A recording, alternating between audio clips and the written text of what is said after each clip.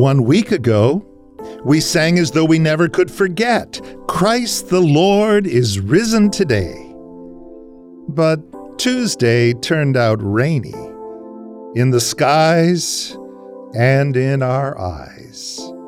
By Wednesday, all the grievances, both small and great, began their dread familiar march.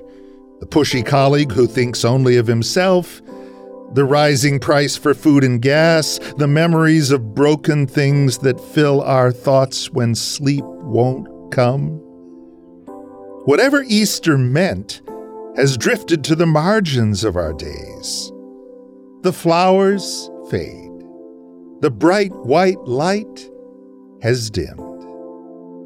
And so we must remind each other of the power of good news. You were once dead because of your failures and sins, but God forgave your sins and gave you new life through Christ. By grace you have been saved through faith, and this is not from yourselves, it is the gift of God. This means that anyone who belongs to Christ has become a new person. The old life is gone, a new life has begun.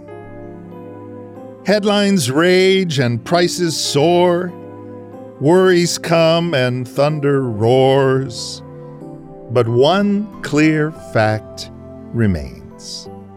Christ is alive and walks a road near you. So stay in grace.